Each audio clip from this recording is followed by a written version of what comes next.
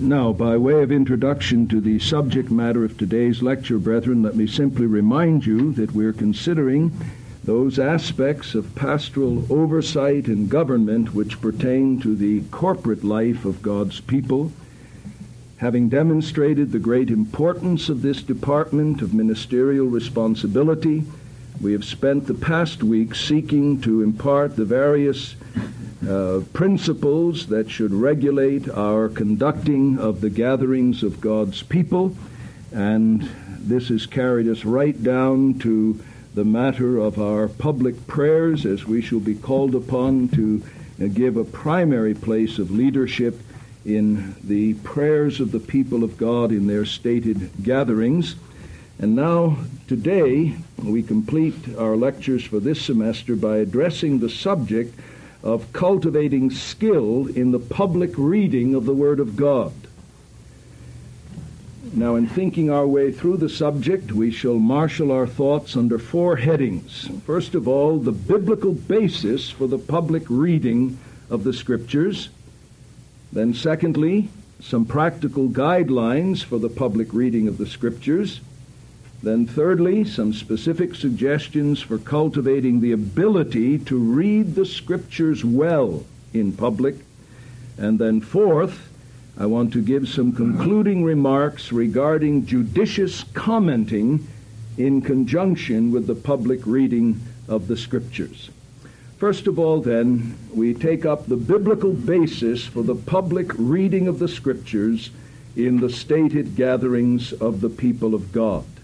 And I have three subdivisions of this first heading.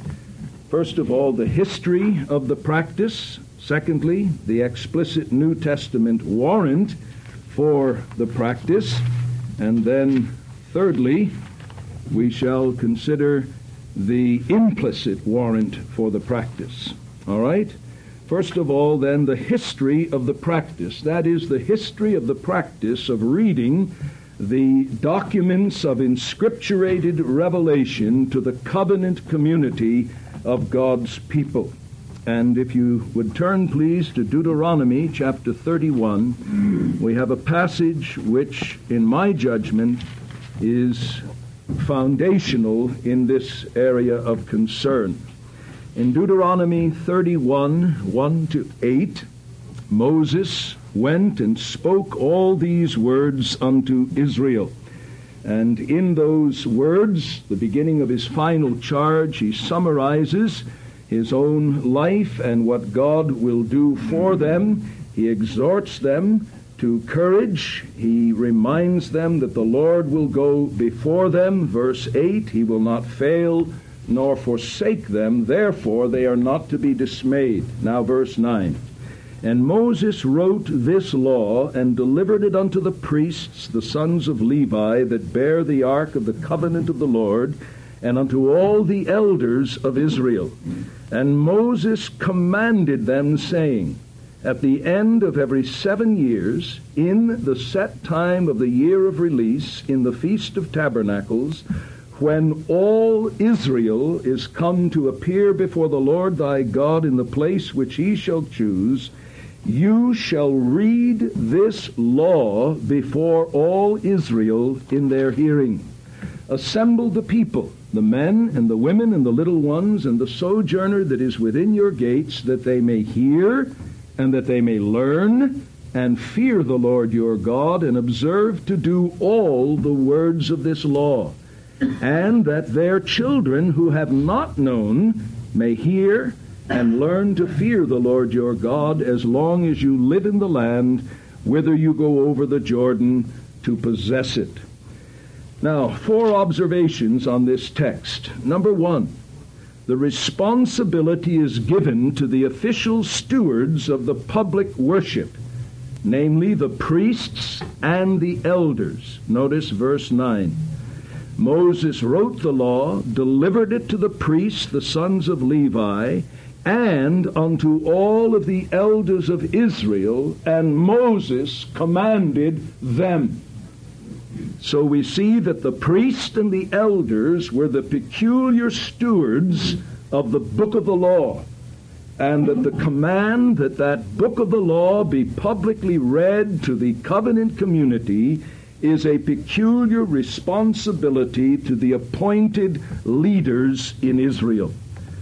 The second observation is this: this activity was to be performed at a set season of public, corporate, divinely appointed celebration.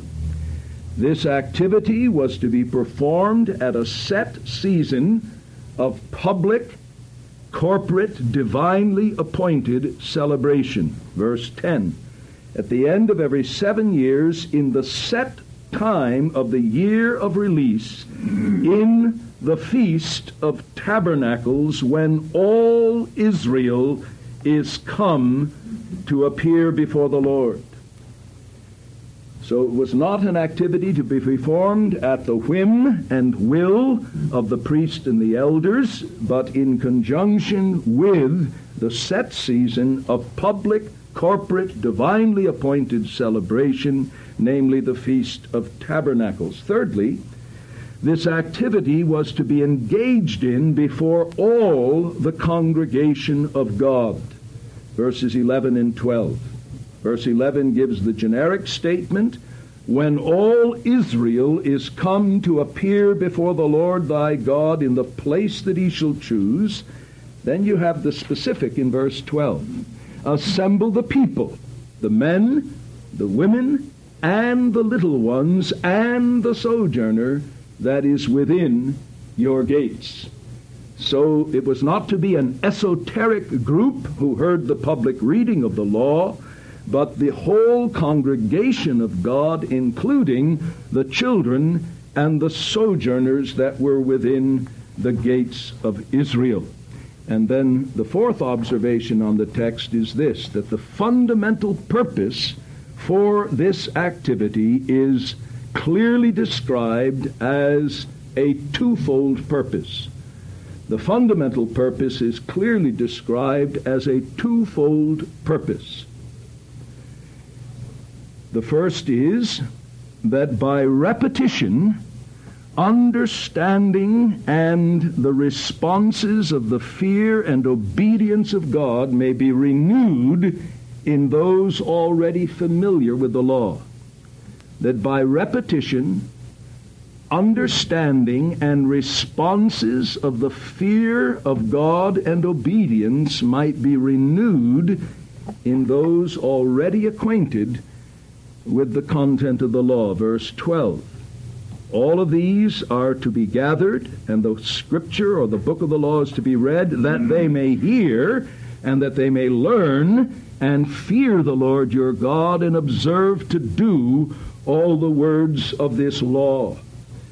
So by repetition there would be fresh understanding and the responses of the fear of God and obedience. But then the second purpose was that initial understanding and religious responses would be imparted to the new generation of Israelites. Verse 13. And that their children who have not known may hear and learn to fear the Lord your God as long as you live in the land whither you go over the Jordan to possess it.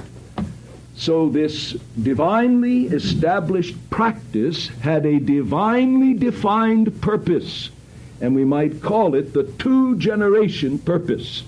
It was to pump fresh spiritual life into the existing knowledgeable generation, and it was to be instrumental to impart spiritual perspective and life to the upcoming or emerging generation.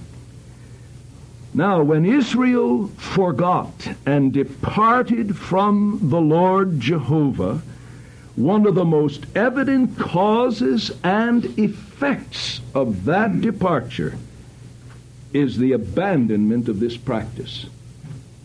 And when you trace out the history of the declension of Israel, you will find that the abandonment of this practice of the regular, public reading of the book of the law was both cause and effect of that departure from Jehovah.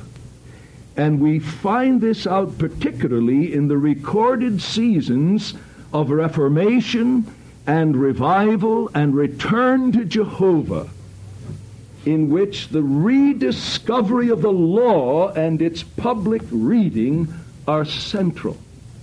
And I want you to look at just two examples of this, one in 2 Chronicles chapter 34 and the other in the book of Nehemiah.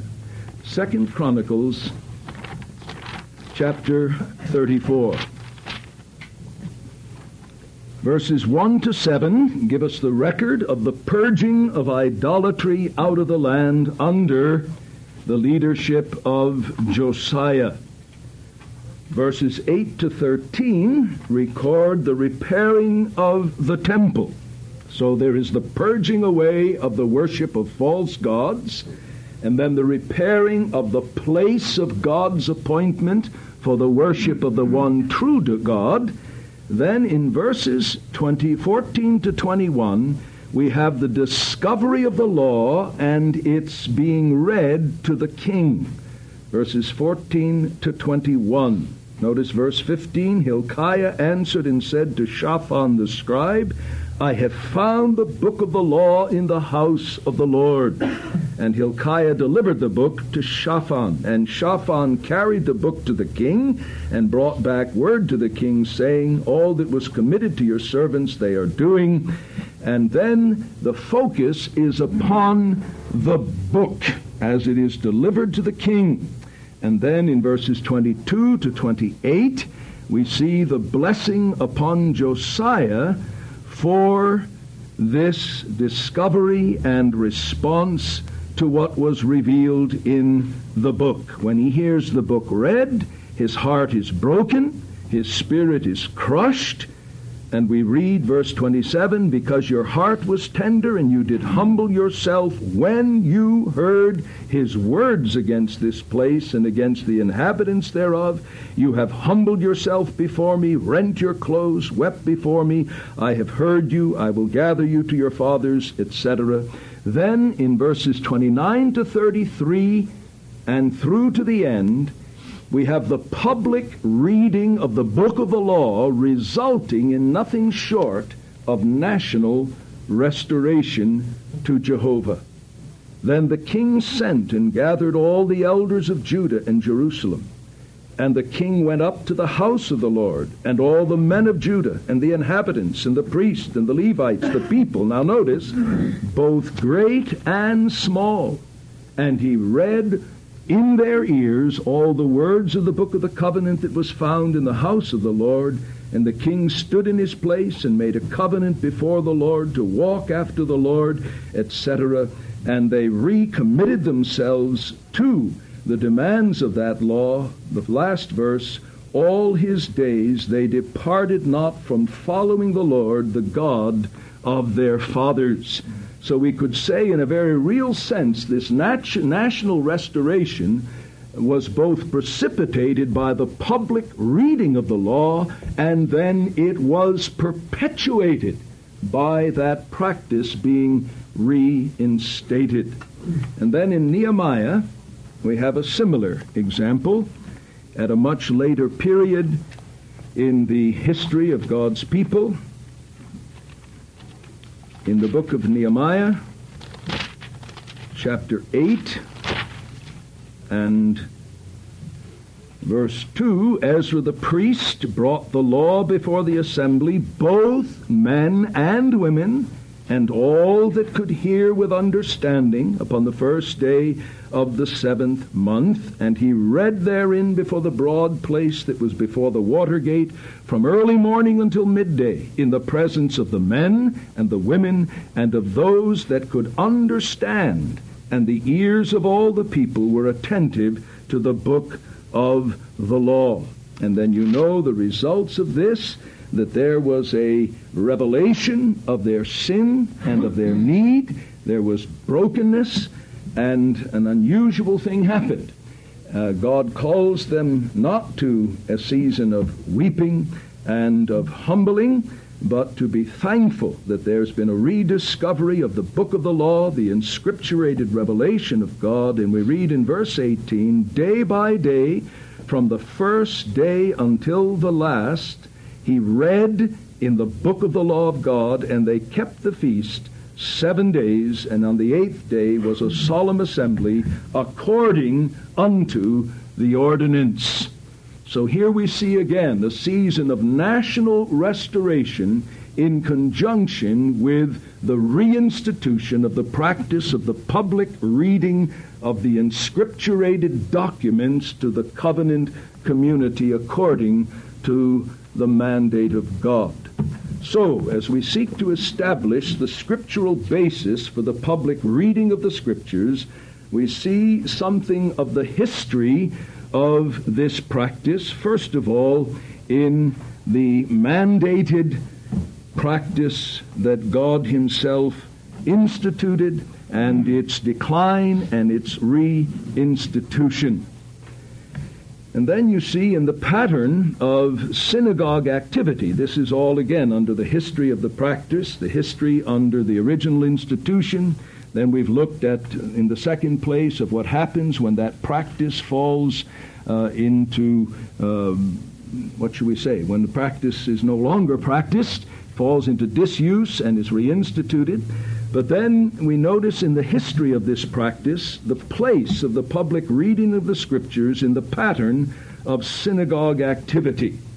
As you know from your other studies, there was no direct revelation regulating conduct in the gatherings of the synagogues. God had clearly mandated the activities that were to transpire in temple ritual and in temple worship, but not so with regard to synagogue activity. But believing God to be the Lord of providence, we see the strategic place of synagogues throughout the Roman Empire and of synagogue activity in the initial penetration of the gospel into the Roman Empire. And the pattern and practice of synagogue activity is very clearly highlighted in certain portions of both the Gospels and the book of Acts. We'll only look at a couple specimen passages. Luke chapter 4 and verse 16. In conjunction with our Lord Himself, we read, Jesus returned in the power of the Spirit unto Galilee, and a fame went out concerning Him through all the region round about, and He taught in their synagogues, being glorified of all. And He came to Nazareth, where He had been brought up, and He entered, as His custom was, into the synagogue on the Sabbath day, and stood up to read. And there was delivered unto Him the book or the roll of the prophet Isaiah. And He opened the book, found the place where it was written, The Spirit of the Lord God is upon me, because He anointed me to preach, etc. Verse 20, He closed the book or the roll or scroll, gave it back to the attendant, and sat down, and the eyes of all in the synagogue were fastened on Him, and He began to say. And here we have an insight as to the ordinary pattern of an integral part of synagogue activity. There was the reading of the prophets, and then the one who would read, or another, would then become the official commentator or expounder, and would then speak with the text having been read in the hearing of the people. And we see this again in Acts chapter 13, and Paul took advantage of this practice. Acts chapter 13 and verse 14, But they passed through from Perga and came to Antioch of Pisidia, and went into the synagogue on the Sabbath day and sat down. And after the reading of the law and the prophets, the rulers of the synagogue sent unto them, saying, Brethren, if you have any word of exhortation for the people, say on. So here was the pattern of the reading of the law and of the prophets, and then the expectation that a local teacher or rabbi would stand, or in this case an itinerant rabbi, would stand and bring a word of exhortation or instruction. Just one other text, chapter 15 and verse 21. in the Council at Jerusalem, one of the givens in the whole equation of attempting to come to a temporary expedient to defuse the tensions between Gentiles coming into the church with Jewish sensitivities, and then you have these Jewish teachers seeking to impose Mosaic ritual upon people. One of the things they can assume in trying to sort this out, it's an integral part of the equation, is verse 21 of Acts 15. For Moses from generations of old has in every city those that preach him, being read in the synagogues every Sabbath. So the manner in which Moses was preached was the reading of the documents given to the covenant community through the instrumentality of Moses, the great prophet of the Old Testament. And so in the synagogue activity, there was this pattern in which the public reading of the Scriptures was central to synagogue life. And in Douglas Bannerman's work, not James Bannerman, but Douglas Bannerman's one-volume work, there is an excellent section, pages 122 to 162, 122 to 162, 40 pages, and then 429 to 432, giving the evidence that the New Testament church took its basic form and structure of internal worship and activity from the structure of the synagogue.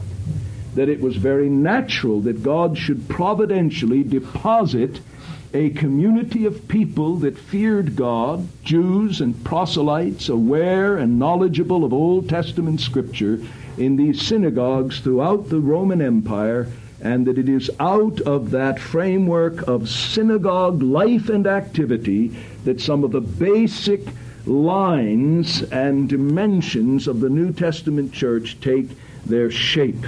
I read now just a specimen quote out of Bannerman, page 132.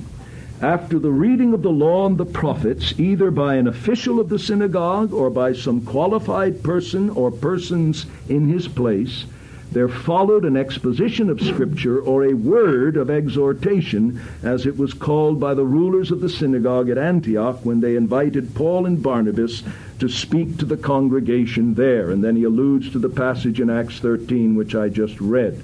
The rulers of the synagogue, or their president as representing them, were themselves responsible for this part of the service. And then on page 130, he writes, the worship of the synagogue was essentially just what it was in the great religious gatherings under Ezra and Nehemiah, in which, as we have seen reason to believe, the institution took its rise. When Bannerman addresses the question, where did the synagogue take its rise and its basic structure, he argues from the time of Nehemiah. The reading and exposition of the Scriptures with prayer and praise formed the center and substance of the whole. So in the history of this matter of the public reading of the Scriptures, we must not only seek to see it bottomed, as the old Puritans would say, upon the institution ordained of God, as we have seen in the Deuteronomy 31 passage, but then also its place in the providence of God in the pattern of synagogue activity.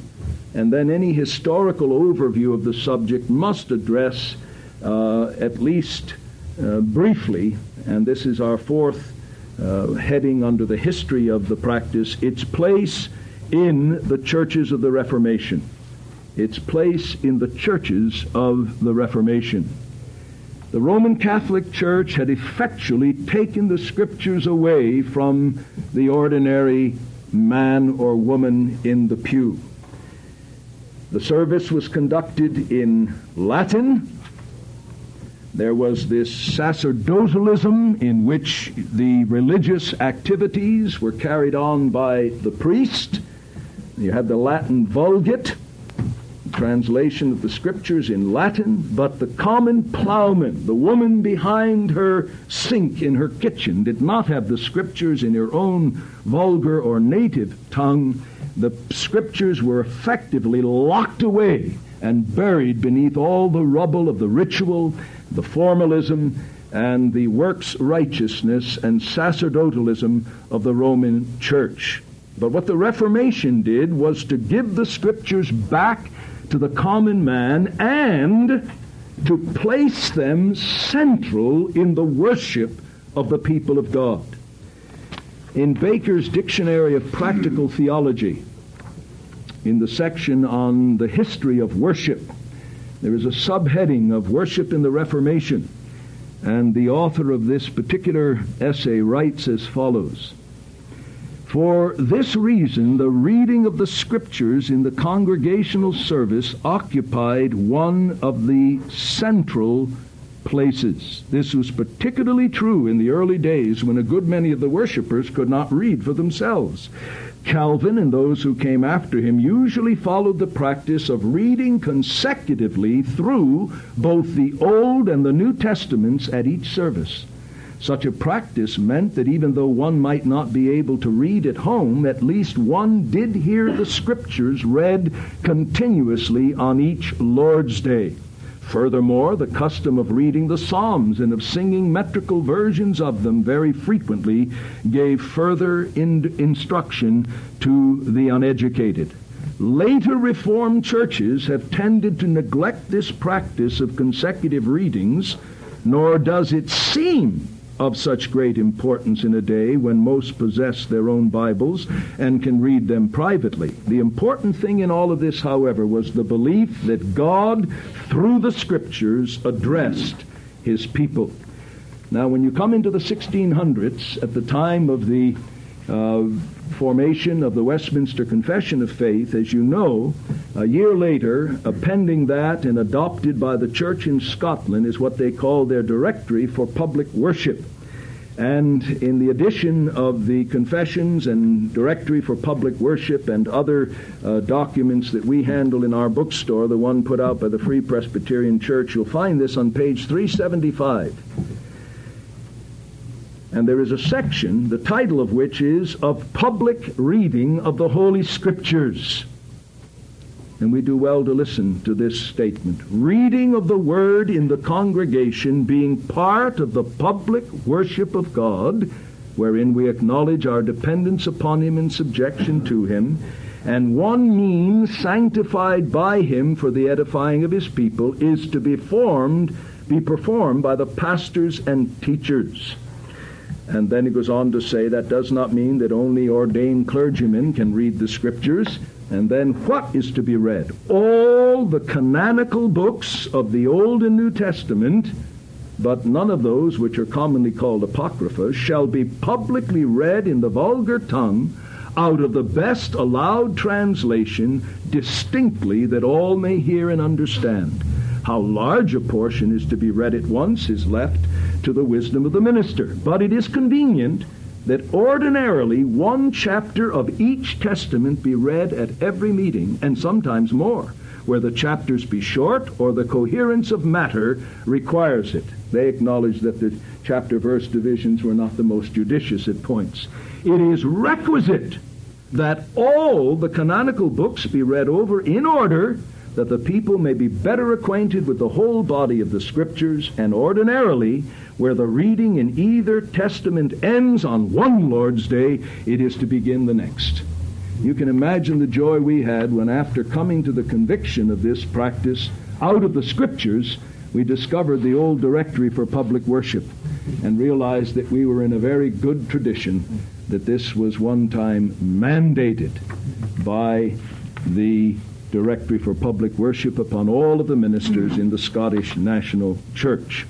Well, that's a little brief thumbnail sketch of the history of the practice, its original institution in the covenant community of Israel, its reinstitution in periods of national reformation and revival, its place in the synagogue activity by divine providence, and its place in the churches of the Reformation. But now then, the biblical basis we consider not only in terms of the history of the practice, but secondly, the explicit New Testament warrant for the practice. I said we had three subdivisions for this first heading. Biblical basis, we've looked at the history. Now, the explicit New Testament warrant for this practice. Turn, please, to Colossians 4 and verse 16. Colossians 4 and verse 16. Perhaps we can back up to verse 15. Salute or greet warmly the brethren that are in Laodicea and Nymphas and the church that is in their house, and when this epistle has been read among you, cause that it be read also in the church of the Laodiceans, and that you also read the epistle from Laodicea. Now, it's interesting that the context, again, is a church context. Greetings are to be conveyed to the church that meets in their house, and when this epistle has been read among you, cause that it be read in the church of the Laodiceans. Wilson, in his commentary, comments on this verse. The letter from Laodicea is probably the one we know as Ephesians, for its impersonal nature suggests that it was intended as a circular letter. It is clear from Ephesians 6:21 and 22 that Tychicus was also the bearer of this letter, and since he had to pass through Laodicea on his way to Colossae, he would leave a copy there before delivering the Colossian letter. This verse not only shows that Paul's letters were intended to be read to the assembled company of believers when they met for worship, but also that they were from the first intended for a wider circulation than their initial destination would imply. So here we have an explicit New Testament warrant for the practice for the public reading of the Word of God in the assembly of God's people. Now 1 Thessalonians 5:27 is even a stronger text. 1 Thessalonians 5 and verse 27. Again, following an injunction to greet warmly all of the brethren with a holy kiss. Now here's a solemn adjuration. I adjure you by the Lord. That is, I am charging you in the full consciousness of the authority of the Lord Jesus Christ himself. I adjure you by the Lord that this epistle be read unto all the brethren. Now, I believe there is a good case for deductive reasoning and argumentation that the epistle should be expounded, but we don't need deduction to know that they should be read. We have the express statement of the Scripture itself. I adjure you that this epistle be read unto all the brethren. Doesn't say read by them in their private devotions, make a copy for every member, though that may be an excellent idea, and I doubt God would be displeased if someone with the skill of a scribe said, I'm going to take upon myself the burden of copying this epistle so every member of the church at Thessalonica has his own copy. I don't know how any elder could have risen up and said, no, you must not do that. But whether that would have been a noble act of Christian charity, one thing is clear. The leaders of the assembly were under a solemn adjuration of apostolic authority to read the epistle unto all of the brethren. And then Revelation 1 and verse 3. Revelation 1 and verse 3. Blessed is he, singular, that reads, and they, plural, that hear the words of the prophecy and keep the things which are written therein, for the time is at hand. The indication is that there was a reader and many hearers. You see that? Blessed is he that reads and they that hear. And then, of course, what I regard to be the classic text, and this was the text with which God convinced my own judgment many years ago when we were wrestling in the early days of our life together how we should structure our worship services. This was the text that to me was conclusive. 1 Timothy 4 and verse 13. As we see through the so-called pastoral epistles, the lines of New Testament church life being clearly etched for that time when apostles would leave the scene. Here is the directive given to Timothy, verse 13. Till I come, give heed to, and the definite article is there, the reading, to exhortation, to teaching. Do not neglect the gift that is in you. And here we find very, very strong shadows of synagogue concepts, framework of activity, and even terminology. The reading, the exhortation, and teaching based upon it. So he says, till I come, Timothy, you, as the leader of the worship and life and direction there in the church at Ephesus, pay close attention, proseke, occupy yourself with, devote or apply yourself to the reading. That is, Timothy, give due place to the public reading of the inscripturated documents. Fairbairn, commenting on this passage in his exposition of the pastoral epistles, writes, till I come, the present erchomai, probably to express the purpose of an early return to Ephesus, give attention to the reading, the exhortation, the teaching. The definiteness indicated respecting these things by use of the article seems to point to them as well-known, stated employments connected with ministerial agency. The reading, therefore, will most naturally be taken for that kind of reading which formed part of the public service of the church, namely, the reading of Scripture, chiefly, as yet, if not entirely, Old Testament Scripture. Chrysostom, or Chrysostom, however you wish to pronounce it, appears to have thought of Scripture and nothing else as indicated by the expression, and then he quotes that expression and gives an indication of this in the writings of Chrysostom. And so undoubtedly the expression is used, and then very interestingly he refers to Acts 13:15, and then 2 Corinthians 3:14, whenever the law is read, a veil is upon their minds, indicating that in the Jewish community the law was read as a regular practice. The exhortation and the teaching are understood by Chrysostom, the former of social or mutual interchange of sentiments with a view to edification, the other of public discourse. So Timothy, as the one charged with regulating behavior in the church, chapter 3 and verse 15, is, Lenski suggests, administratively to watch over the public reading of the Scriptures to see that it is done regularly and done well. I rather believe that the position of Fairbairn and the other commentators is the right one, that he is not administratively but personally in his own ministerial activity, for that's the focus of this section of the epistle, is to make sure that the public reading of the Scripture is given its proper place in the public worship of the new covenant community.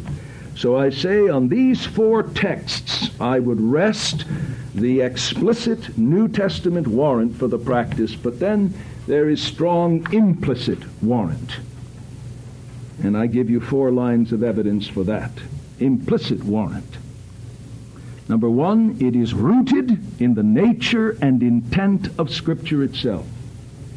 This practice of the regular, consecutive, public reading of the Word of God is rooted in the nature and intent of Scripture itself. By its nature, I refer to the classic passage, 2 Timothy 3:16 and 17. All Scripture is given by inspiration of God and is profitable thoroughly to furnish the man of God. Well, if the whole of Scripture is profitable, Then, Matthew 4:4, quoting from Deuteronomy, man shall not live by bread alone, but by every word that proceeds out of the mouth of God. God has given us many mysterious things in Scripture, many things difficult to be understood, things of unequal evenness, of what we might call density, of apparent usefulness. Given all of those qualifications, nonetheless, there is not one luxurious word in the whole of inscripturated revelation. There's not one luxury or extra. Of all the things God could have revealed, and how many things we wish he had, he's revealed what he has revealed, and man shall not live by bread alone, but by every word that proceeds out of the mouth of God. And I don't need presently to understand its profit to be profited by it. How many times have you, in the discipline of your own devotional reading, simply read something because it was part of your passage in your commitment to read through the Scriptures once a year, once every 2 years, and lo and behold, 2 weeks, 2 months, 2 years down the road, the Spirit of God brought to remembrance that thing you threaded through your eyes as a matter of duty, saw no profit in it, but in a given situation you saw, oh, how profitable that word was. So the implicit warrant rests, first of all, in the nature and intent of Scripture itself. Secondly, it is rooted in the reality of Christ's prophetic office. It is rooted, the implicit warrant, in the reality of Christ's prophetic office. As the great prophet of his church, revealing the will of God, we are commanded to hear him. Acts 2:22 and 23. The Lord God shall raise up from among you a prophet like unto me. To him shall ye hearken in all things. And it shall come to pass that whosoever shall not hearken unto him shall be cut off from among the people. So that Christ, as the great prophet, is the one who has spoken in the prophets. It is the Spirit of Christ in the prophets, testifying of his own sufferings and of the glories to come. Peter says it was the Spirit of Christ speaking in the prophets. Therefore, when we read the prophets, as we're doing Sunday night, Christ, the prophet, is standing among us. I get the goosebumps thinking of it. When that conception grips you and grips your people, you don't want visions and flutterings of wings. Christ is present in his own word, speaking his mind. And you have a beautiful example of that in very strong language in passages such as Revelation 2 and 3. He that hath an ear, let him hear what the Spirit is saying. Oh, someone was reading it. But what was being read was the present voice of the Spirit. Not let him hear what the Spirit said. You look at that entreaty at the end of all 7 letters. It's in the present tense. He that hath an ear to hear, let him hear what the Spirit is saying. And his voice is the voice of Scripture. And the voice of the Spirit is the voice of Christ. So the implicit warrant then is rooted not only in the nature and intent of Scripture itself, but rooted in the reality of Christ's prophetic office as it interfaces with Scripture. Thirdly, it is rooted in the necessity of setting a pattern for our own people. As the ministers of God, we are to be a pattern to our people in all things. Titus 2:8. In all things, showing yourself a typos, a type, a pattern of good works. And we need, as the leaders of the worship of God's people, to set a pattern of thorough exposure to the whole of Scripture. We need to set a pattern of how to shape prayer by the Word.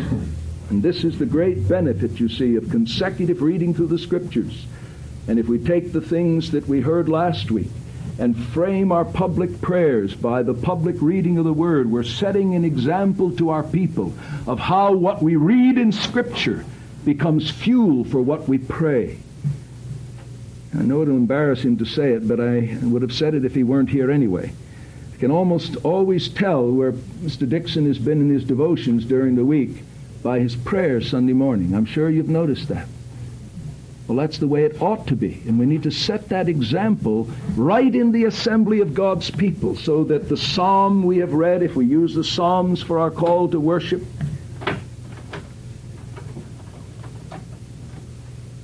or whatever portion we may use, and then as we read the Word of God before our more lengthy intercessory prayer, our people need to see how we take what we have read and turn it into the very warp and woof of the substance of our prayers. And we need to set an example of how to extract principles from the Word of God without going into detailed exegesis. That's the great benefit that we'll see later on of judicious comments, in which you're not giving a detailed exposition of the passage read, but you're extracting a principle that lies right on the surface of the passage. And in so doing, you are setting a pattern to your people of a responsible handling of the Word of God. And then the fourth implicit warrant is what I would say is this: it is rooted in the desirability of broadening the base of common knowledge of the Word of God among your people. Rooted in the desirability of broadening the base of common knowledge of the Word among your people. You see, we're ministering to a generation of Bible illiterates. And since, as you learned, one of the 7 axioms of all preaching, we're to preach the Bible biblically. The Bible is its own best interpreter and illustrator. But you see, if you have a people ignorant of the basic contents of the Bible, you can't illustrate the Bible by the Bible without taking so much time to go back to the incident that you lose the unity of discourse and the thrust of rhetorical discourse. If you can't refer to David and Goliath, if you can't refer to the crossing of the Jordan, if you can't refer to the sons of Korah, if you can't refer to the taking of Jericho, if you can't refer to these incidents knowing that they register, then you can't illustrate the Bible with the Bible without having to go back and read all of the stories. So in a unique way, in this generation, much like first century Christians, who were brought out of paganism and had no contact with the Old Testament, we have a tremendous task as pastors to broaden the base of the common knowledge of the Word of God among our people. Now, granted, as they develop good devotional habits, they're doing that in their own private lives, yes, but what about those people that aren't converted and aren't doing that? Or what about those that are weak and inconsistent? We should be setting a standard in our public reading of the Word. All right? So, what have we done? Well, what I've attempted to do is to set before you the historical, or the biblical basis for the public reading of the Word of God by looking at the history of the practice, the explicit warrant for the practice, and then the implicit warrant for the practice. And what we'll do now is take our little break, and then we'll come back and we'll take up our last 3 heads, and we'll move much more quickly. But I did want to lay a solid foundation in the Word of God, and I hope I've convinced your judgment.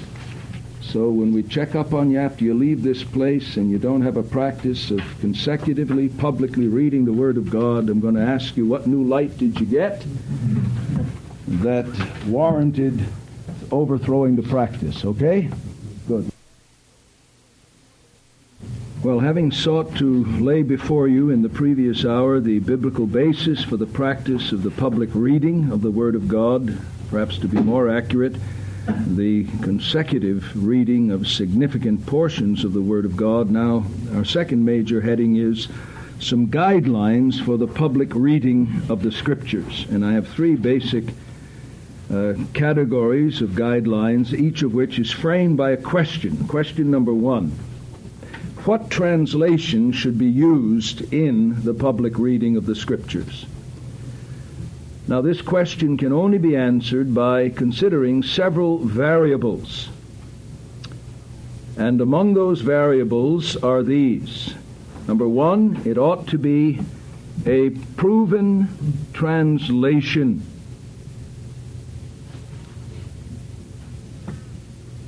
A translation produced by men who labored to translate the Scriptures with a high view of Scripture and a proper theology of translation. And within that category, I would put the Authorized Version, the old 1901, the New King James Version, with less enthusiasm, the misnamed New American Standard Version, which is not a New American Standard Version. It is a new translation, and I resent the fact that they have really thrown a curve at people by using that name. I would not put, of course, Good News for Modern Man, the Living Bible, Phillips, Williams, nor would I even put the NIV in that category.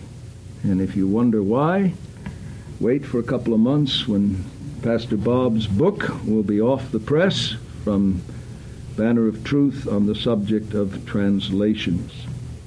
Furthermore, it should preferably be a version with paragraphed structure. And that's one thing I could have wished that they did with the New King James, was to have put it in paragraph structure, though they do clearly mark the paragraphs by a numerical thicker number, so you can know where the paragraph is. A paragraphed version is excellent for us and our people, constantly reminding us that there is, in the words of Professor Murray, a universe of discourse. And then it ought not only to be a proven translation, preferably a paragraphed version, but a version widely owned and used by your people. And that may mean in some cases you'll have to accommodate to the existing version while you instruct them concerning the way of versions more perfectly. Now, in making the choice of what translation to be used, take into consideration the background and age of the majority of the people. If you go into a little rural place where the King James Bible was good enough for Paul, it's been good enough for them, then you don't immediately start reading from the 1901. You don't immediately start reading from the New American Standard or even the New King James. Take into consideration the background and age of the majority of the people. Take into consideration the prevailing understanding of what a translation is. A lot of people do not understand how a translation comes to us. You don't want in the reading of the Scriptures to undermine their confidence in the Scriptures. Thirdly, take into consideration your own acquaintance with a particular translation.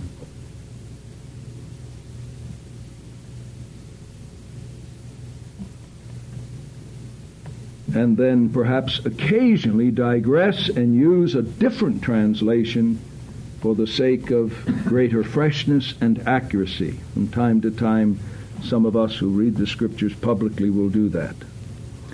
So, guidelines for the public reading of the Scripture. The first pertain to the question, what translation should be used in reading? The second is, what portion should be selected for the reading? What portion should be selected for the reading?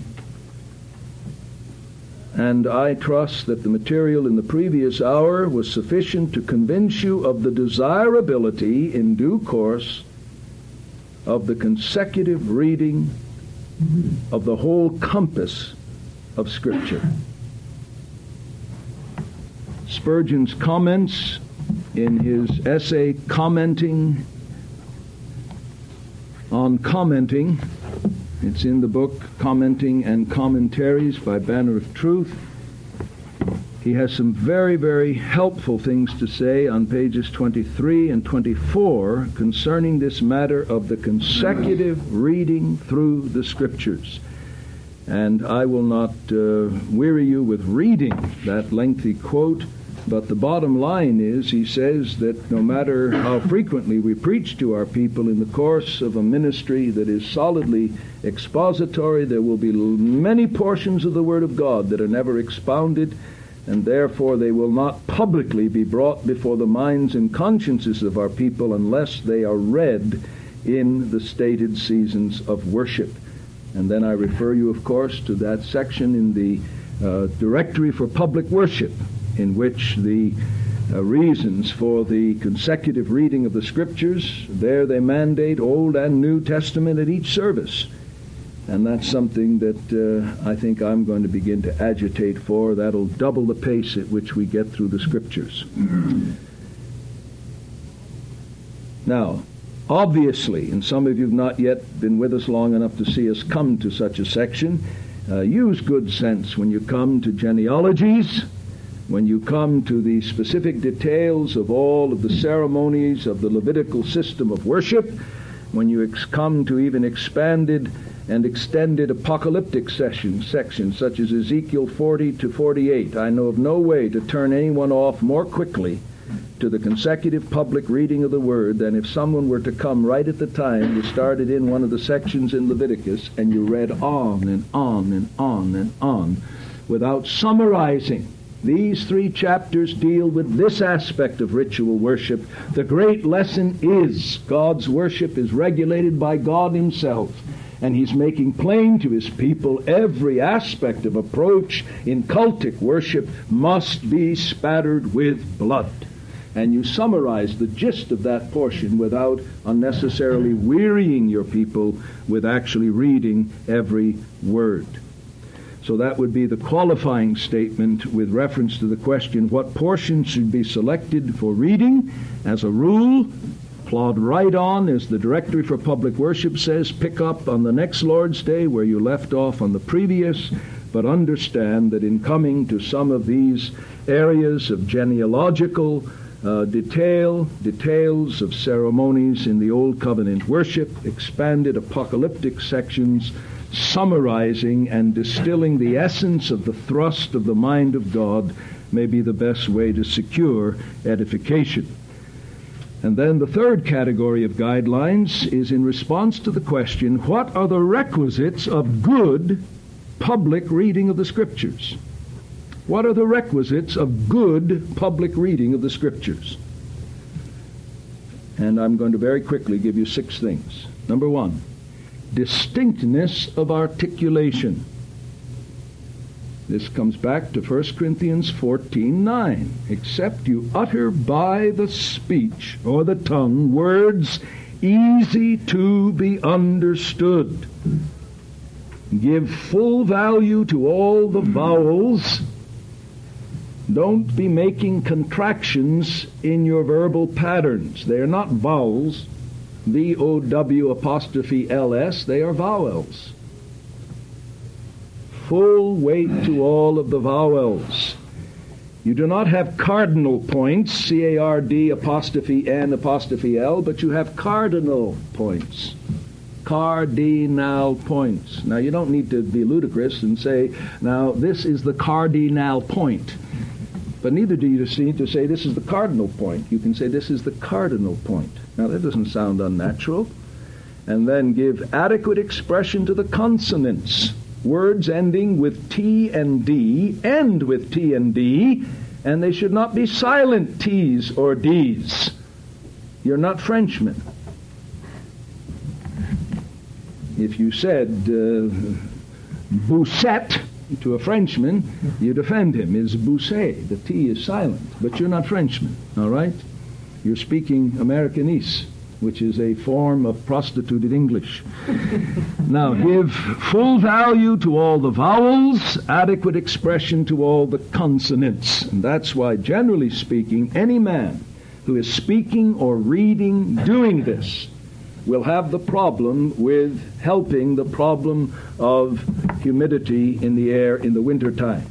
You cannot help but spit if you are speaking properly in a public situation. Some of us spit more than others, but spit you will and spit you must if you distinctly articulate, because you're bringing the tongue against the teeth, and often the tongue has some moisture on it, and when the tongue projects it against the teeth don't stop it all. Some of it passes through the lips. Some is on the inner ring of the lips, and when you say peas in such a way that you aspirate your peas, you're going to spit, all right? So spit you may, spit you must, but articulate is essential. All right. Secondly, enough of my foolishness. Correctness of pronunciation. What are the requisites of good public reading? Distinctness of articulation, correctness of pronunciation. And this is why you must read over the chapter out loud, at home, in your study, before you ever attempt to do it in the pulpit, particularly when there are proper names. Work hard on them. Now, don't show off your little smattering of Hebrew. Pronounce them in an English way. All right? But pronounce them accurately. And it means at times you may have to really practice, because when you read it, your mind will register, but when you actually try to get your tongue to do what your mind registers, it gets all twisted up.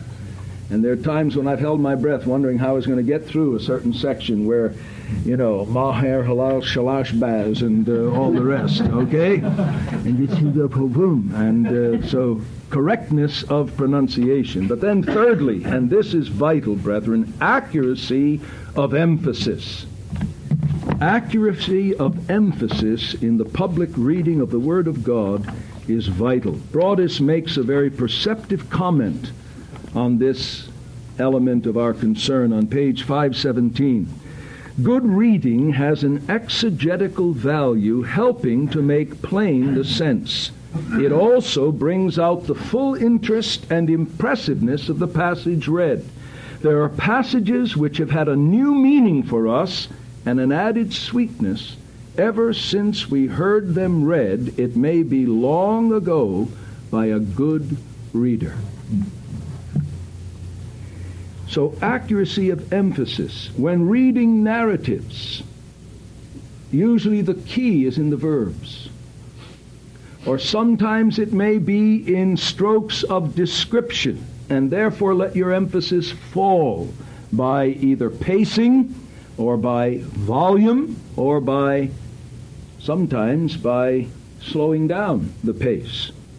In reading discourse, many times I've read over a passage and said, well, where was the emphasis in that given passage? I did some of that in the reading of my own scripture reading this morning to just refresh my mind in how different the whole emphasis can be in terms of the very thing we're talking about.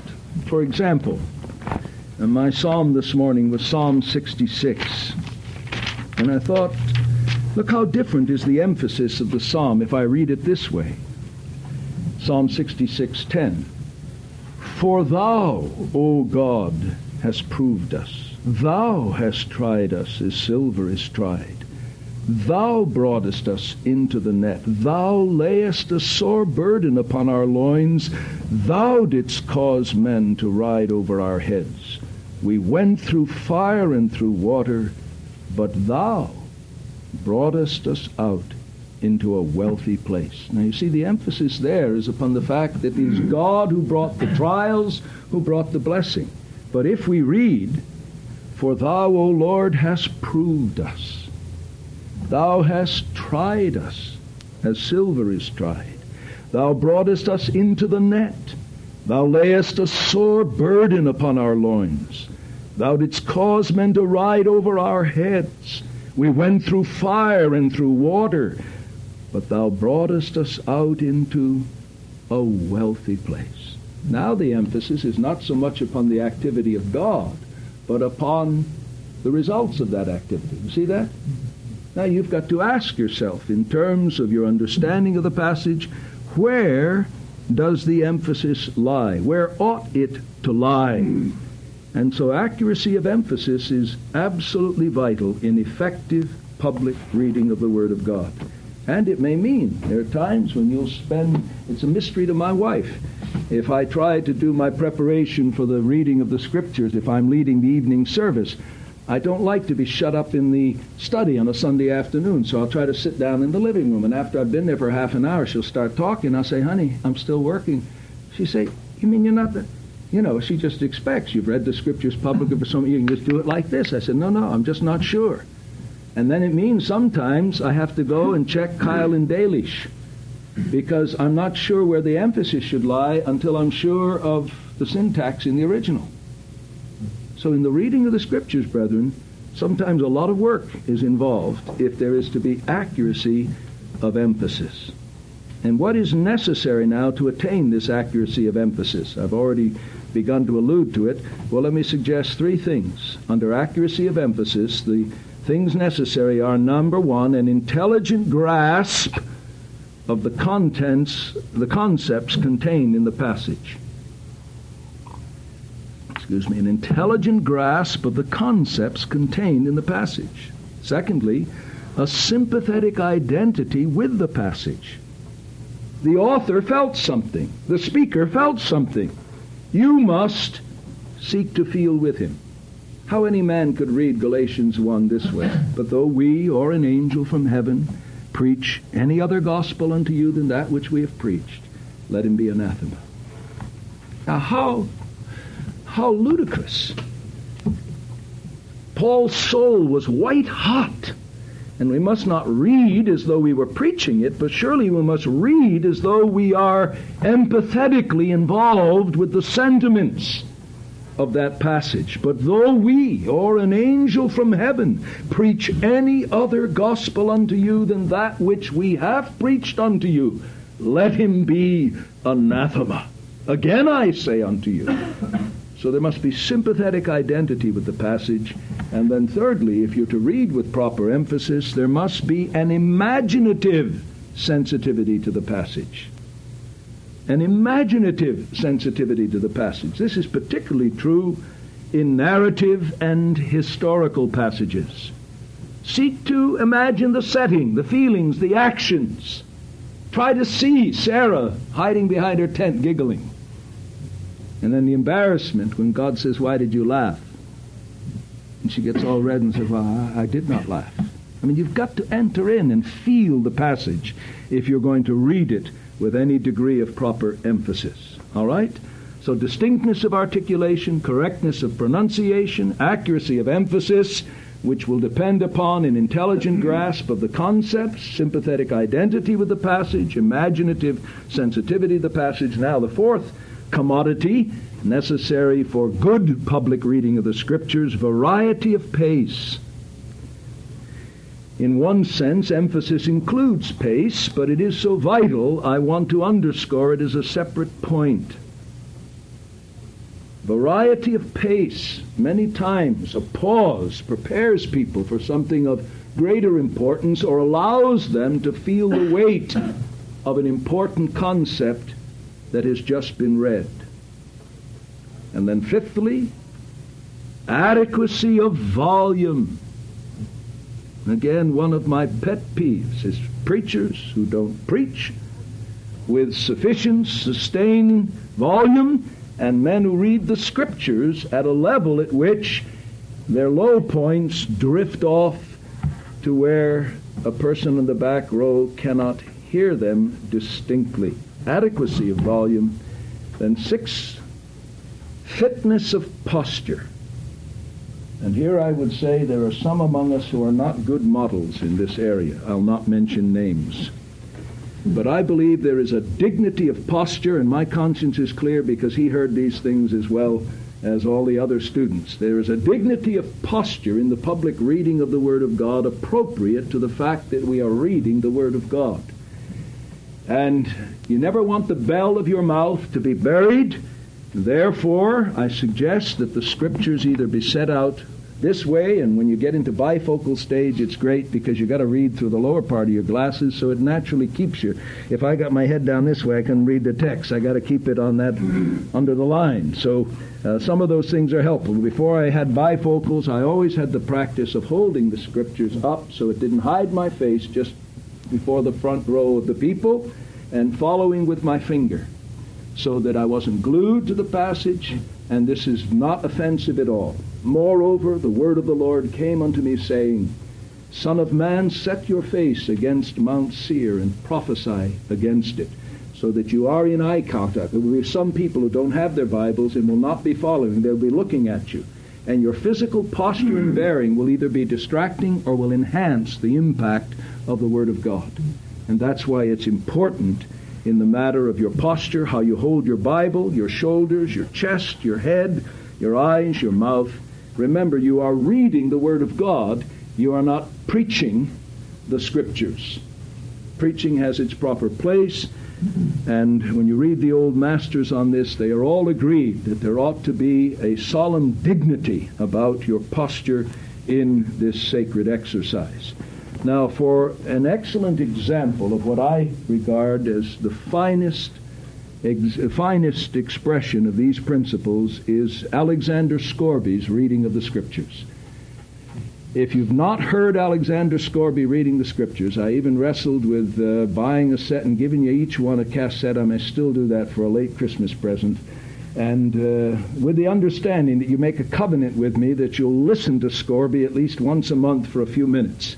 A wonderful example of someone who, as a professional actor, mastered the art of reading the Scriptures in a very meaningful way. Many times when I've listened by the hour on a long trip to Alexander Scorby, I've said, Lord, how could he read with such empathy and understanding and not know the author of the book? It was always a mystery to me.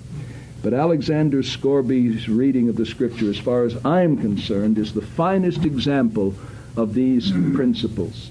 All right? Now, do you think that's unreasonable? To require this kind of labor, to do this kind of reading in the light of our view of Scripture? If it is the Word of God, then does it not demand our best in its public reading? All right? Now we hasten to the third category, some specific suggestions for the cultivation of the ability to read the Scriptures well. The biblical basis for the reading of the Scriptures, some guidelines. We've addressed 3 questions. Now some specific suggestions for the cultivation of the ability to read the Scriptures well. And I have 2 major subheadings: general cultivation, specific cultivation.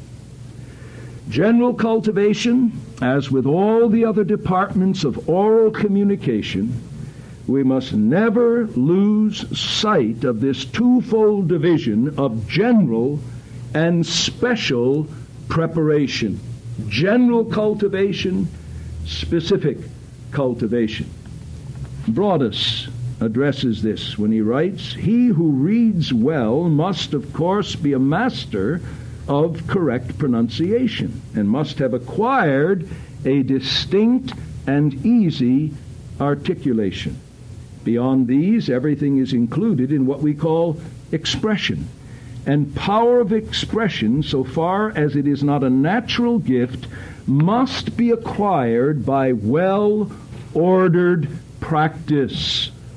The practice ought usually to be in reading that with which one is well acquainted and in full sympathy.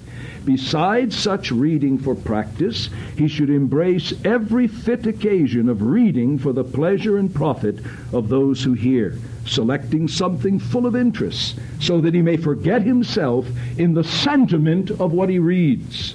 And preachers inclined to be lugubrious, that's sad or mournful, it's a word not used in our day, ought by all means to read in private some humorous selections in order to maintain the equilibrium. So if you're overly serious, he says, read Mark Twain in private till you laugh out loud. And of course, you who have children, you have a marvelous example to select something full of interest. Jack and the Beanstalk. And you read it in such a way that your kids can see that beanstalk going right up through the clouds and all the rest. That's what he's talking about. General cultivation. I would urge you in this matter to perhaps, if your wife is a woman of unusual constitution, to seek to secure her ears for a period of time each week to listen to you read. And then ask her to be your critic. Ask her to close her eyes as you read a narrative portion of the Word of God, and ask her, can you see it coming to life as I read it? Or if not from the Word of God, from something that would be of interest to her, maybe a book she's reading, and try to read it and put yourself into the soul of a woman. Anything that forces you to exercise these empathetic, imaginative faculties as you give them general cultivation. So when you come to the matter of the specific cultivation, of your ability to read a given portion of the Word of God well, those general disciplines will stand you in good stead. For some of you who do not articulate and pronounce your words distinctly and clearly, work on it in reading to your wife, in reading the Scriptures out loud in your own devotions, and even in your general conversation with your brethren. Say, look, if I begin to drop off and have silent D's and T's, please remind me of it and help me. So that's what I mean by general cultivation. But then specific cultivation, I give you these 5 suggestions. Read the portion to be read in public in a careful, prayerful, reflective attitude as part of your preparation for the task of leading in worship. Read the portion to be read in a careful, prayerful, reflective attitude. Secondly, plan the structure of your specific public reading. What do I mean by that? Where are you going to emphasize? What are you going to emphasize? Where will you pick up your speed and your volume? And if necessary, make little marks in your Bible. There are many passages that I've quoted in this class where I have little marks of my own. I have little systems for speeding up, slowing down, etc., so that even my reading, rarely do I ever read you a quote that no matter how many times I've read it, I don't practice it out loud in my studies so that when I read it to you here, it has the most impact possible. So I try to practice what I preach, brethren. This is not something I carry in my hip pocket. I have to work at it continually, as you must do the same. Plan the structure of emphasis, speed, volume, pacing. Thirdly, carefully work on all proper names of people and places. Use your Bible dictionary to make sure that the pronunciation is the generally accepted one. Be a terrible thing if you have a well-educated person with some background in the Bible who've been turned off by the religion of his parents because they were hypocrites, and for the first time he comes into the church and he hears some bumbler up there mispronouncing words that he says any half-educated man ought to know that that's not the way you pronounce it. It's not the Philistines, as though they were second cousin to the Bernsteins who lived down the street and owned the local.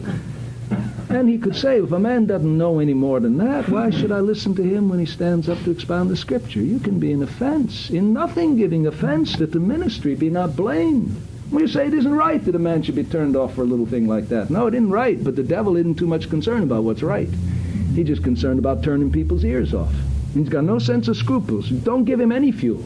He doesn't need much.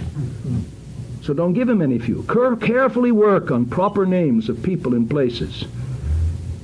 Dave corrected me. I gave you the wrong reference. I said Titus 2:8. It's 2:7. Check your references out. I obviously didn't check that one out and trusted my memory, and so I made a boo-boo.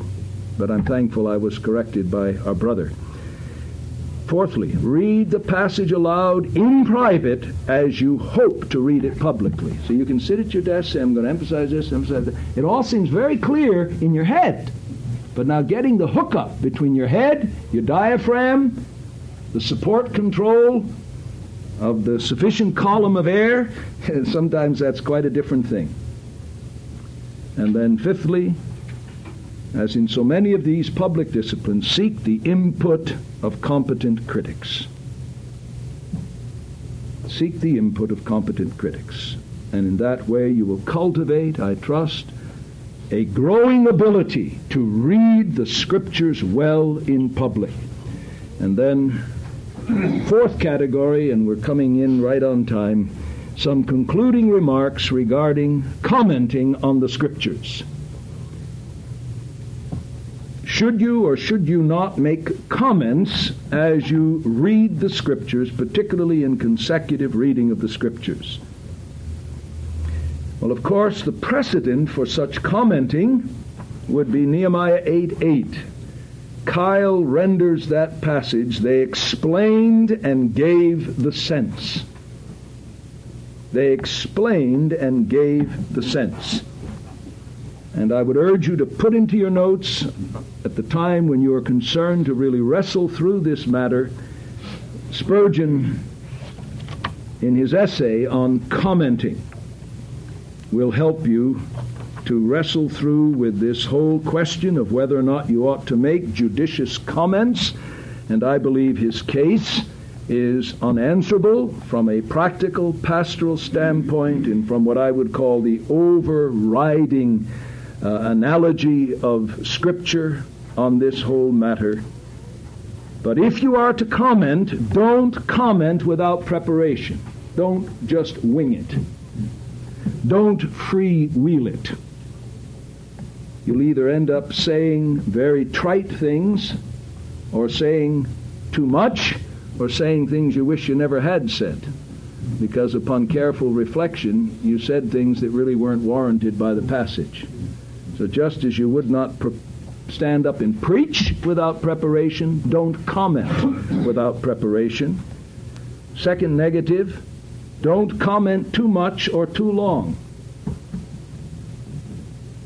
You are not giving an exposition of the passage, you are reading the passage, making only such comments as are necessary to render the reading more understandable, and also to extract, where appropriate, the principles, the major lessons of the passage that will be helpful to your people. And I hope you have an example, though not perfect, at least a viable, workable example of that in the way in which we attempt to handle that here, each man doing it a little differently. But I think you see the common denominators. When we're approaching a new book, we give a little poor man's mini introduction to the book. It means many times that I go back and read my standard introductions on the book. And I may read 20, 30 pages for just 2 minutes of commenting. But again, our end is the edification of our people. And I tell you, brethren, when it all pays off is when you can stand like I could last Sunday morning and have our people open up Titus and say, all right, what does it say about how the older women are to train the younger women? And see our people expound the Scriptures like that. I tell you, that's when you say, Lord, help me to be yet more vile. We must be doing something right. I came home and told my wife, I said, I trust our people as a body of expositors any time. I said, someone's going to have to be a pretty clever heretic to ever lead them down a path as long as they read the Scriptures critically like that. Well, that hasn't just happened, brethren. Part of that is the fruit of the public reading of the Word of God and with the judicious, well-planned comments over 20-plus years that has furnished our people bit by bit with an ability, without having to go into the original languages, just with their English Bibles, to know when someone's going off the rails and saying the Bible says something it doesn't say. And then the final negative is don't comment at the expense of the flow of thought. And this is where you have to exercise a discipline over your own spirit. There may be a particular phrase that in the midst of reading just leaps out at you and you want to stop and preach a mini sermon. But remember, the people's minds and hearts may not be where yours is. So don't comment at the expense of the flow of thought. If there's a paragraph, a unit of thought, and you're going to comment on something at the front end of it, read the whole paragraph. Then go back and say, I only wish to highlight this one simple principle. Here in the first part of the paragraph, in verse 7, the apostle says, or the prophet says, and then highlight that particular thing. Now, if the Word of God is meat and drink to the souls of your people, then one of the things that they ought to look forward to every Lord's Day is that time when the Word of God, which is their meat and drink, is going to be read and commented upon in such a way that they go home filled with gratitude, not only that your prayers took them into the presence of God, your preaching brought God to them, but your reading of the Scriptures and your comments upon it brought them into a fuller understanding of the ways of God. And I wish we had kept a chronicle over the years of the way in which God has providentially used the public consecutive reading of the Word of God, sometimes more than the sermon on a given day. And people have said, Pastor, if you only knew, of all the portions of the Word of God, that particular one read this morning addressed my case, I was ready to go home and have dealings with God, or ready to go home rejoicing. God had spoken in the ordinary reading of His Word. So this ought not to be something, brethren, that is left to the last moment, or left to the impulse, or left to shoddiness, but as an integral part of our responsibility to make the worship of God as glorious and as dignified and God-honoring as possible. We labor at cultivating the ability to read the Scriptures well, to read them in such a way that over the years our people become appreciative and full of expectation for this discipline of our public gathering.